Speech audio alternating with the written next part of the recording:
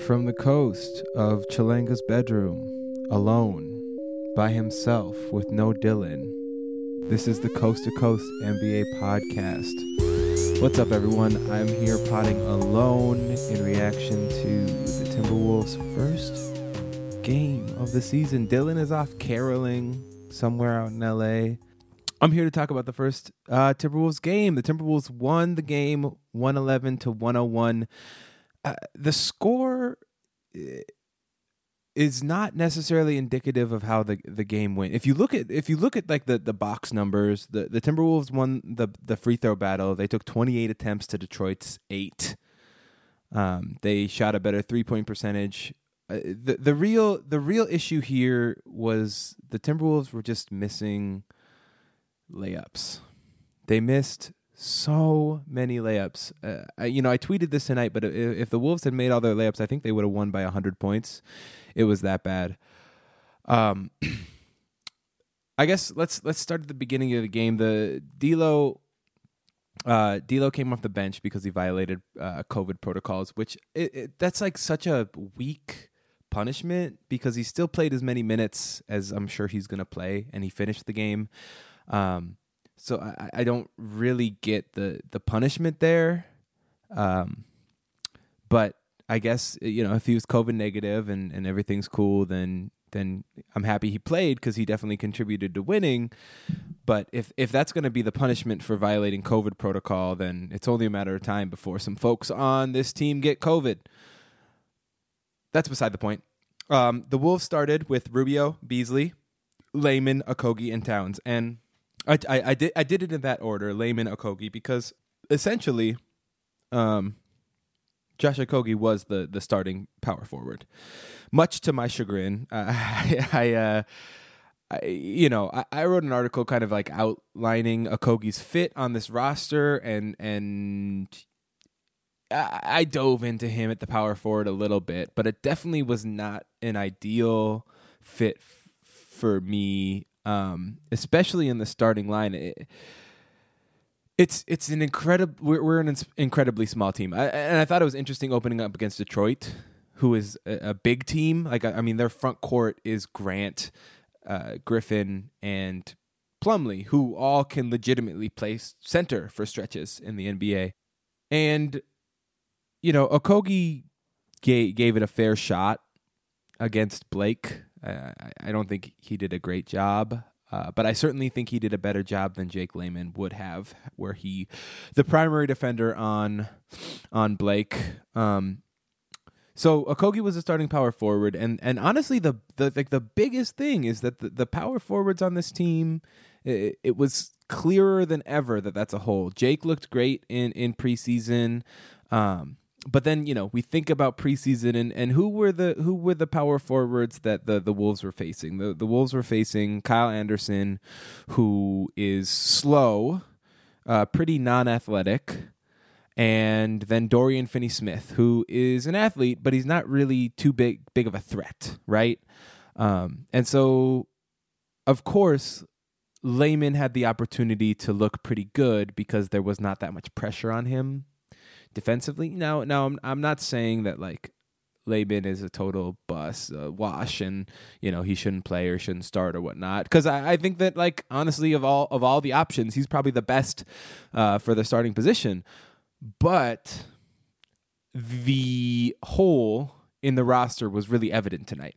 It was incredibly evident tonight.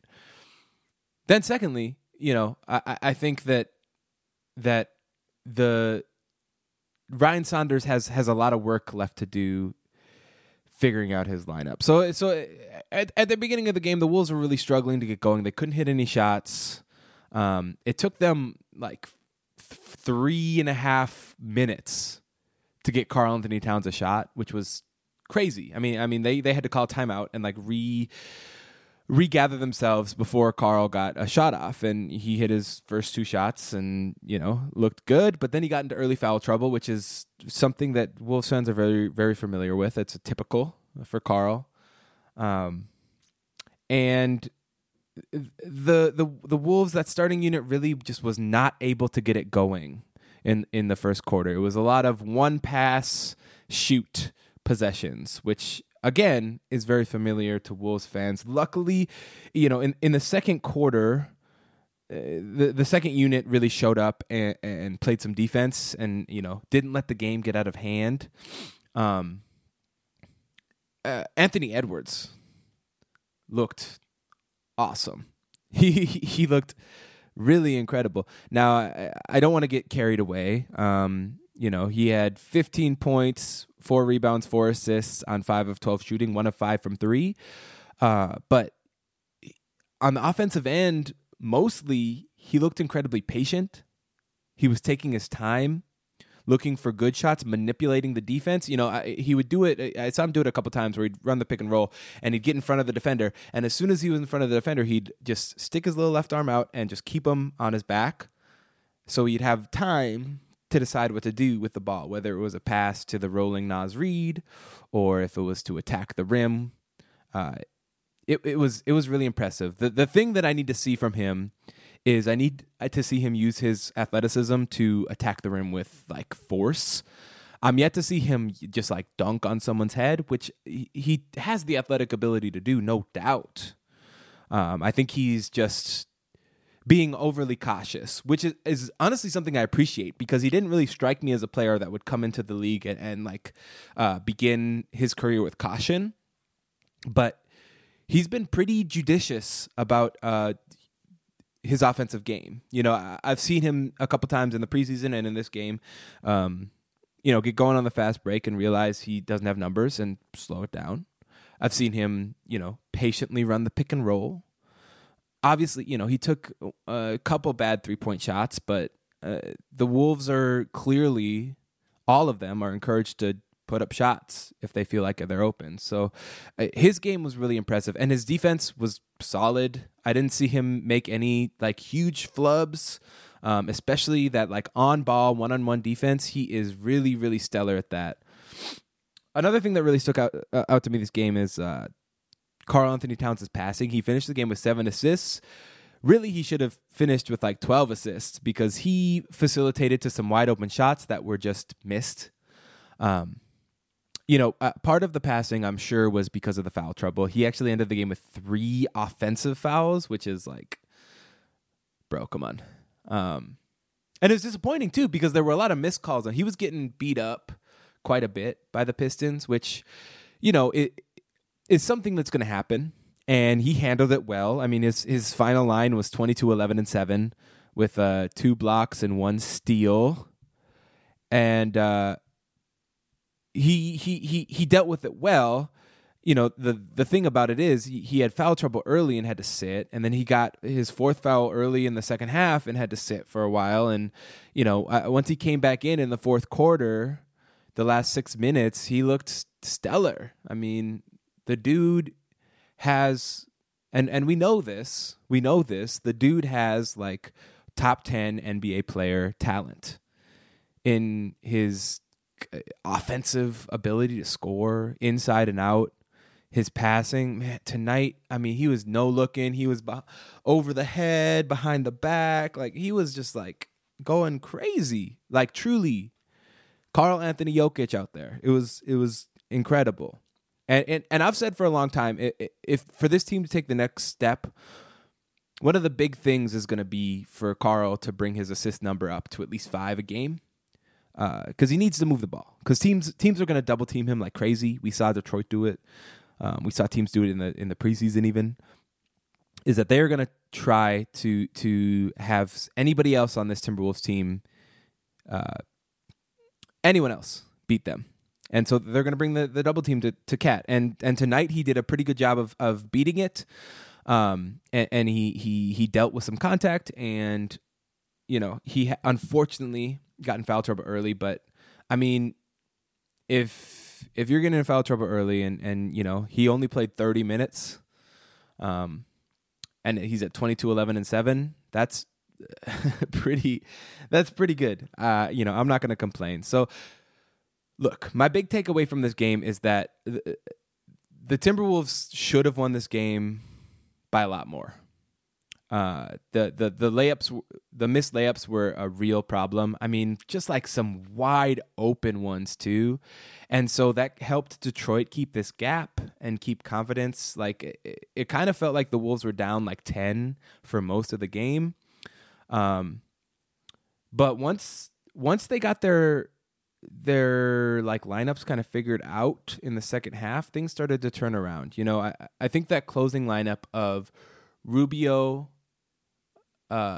Russell, Beasley, Okogie, and Towns. It's small, but Ricky Rubio is incredibly helpful to D'Angelo Russell.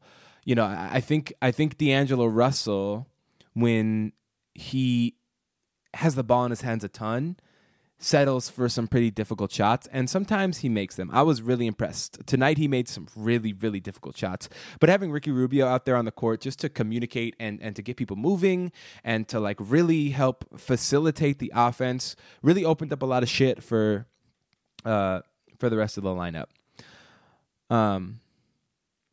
You know, the other thing I want to talk about is before the beginning of the season, I was pretty bullish on the fact that the Wolves could not play Josh Okogie and Jarrett Culver together at the same time. But I was pretty impressed by their minutes tonight. I like they are both such menaces on the defensive end of things that it really worked. You know, Jarrett Culver looked good. I think here's the thing. I think after tonight, a lot of people are going to be yelling Anthony Edwards in the starting lineup, Jarrett Culver in the starting lineup. I think Anthony Edwards needs to stay on the bench because that bench unit needs someone who can create their own shot. If Malik Beasley is going to stay in the starting lineup, and just based on salaries, he kind of has to, then Edwards cannot start because then there won't be anyone who can really create their own shot. And yes, Jarrett Culver can, but it's not at the same level that Anthony Edwards can. Because right now, today, Anthony Edwards is 10 times better at creating his own shot in the half court than Jarrett Culver was day one of last year. And so I just see him, I mean, even in a month or two's time, being able to really be a threat on that end of the court. And, you know, I said that he was going to come into the NBA and be able to put up 15 points a night, no problem. And I didn't think that it would happen this fast. Granted, this is one game. I don't want to overreact, but he looked good. So really, I think that there is more of a case for Jarrett Culver to move in the starting lineup than there is for Anthony Edwards. But, you know, the problem is if Jake, I guess here's the problem, is that Josh Okogie is a starting four. If we start Josh Okogie and Jarrett Culver, unless Jarrett Culver or Josh Okogie like really steps up their perimeter shooting, that's an issue. And also, like, if Jake Layman and Josh Okogie is small, Jarrett Culver and Josh Okogie is especially small. With Jake Layman, at least we can pretend that the Wolves are trotting out like a NBA power forward. But if it's Okogie and Culver at those forward positions, like we're not pretending anymore. We just don't have a power forward, and obviously that is a big issue. And I'm really curious. That's going to be the biggest question of the season. I mean, how good can Anthony Edwards be? Is Jarrett Culver making the leap? Can Okogie get some shooting going? Can Towns be all NBA first team level again? Can D'Angelo Russell be all-star level? Can Malik Beasley engage defensively? I mean, those are big questions, but like the biggest is what's going on with our four spot. And it was super present tonight because both Layman and Wancho were bad. So we'll see. We'll see. At the end of the day, I'm happy the Wolves got a win. They have a way of making things that should be easy wins look incredibly difficult. But they came away with a win, and I'm feeling good. I'm going to write a little recap of the game tonight with some of these thoughts down. If you want to read that at Zone Coverage, it will hopefully be up today or tomorrow, depending on when you listen to this. All right. Thank you. Don't forget to follow Coast to Coast NBA Pod at CND Pod on Instagram and Twitter. Send us an email at coasttocoastnbapod@gmail.com. Subscribe, rate, review, do all the shit. You know how to do it. Don't pretend. I love you all. Dylan, we wish you a Merry Christmas, baby. Bye.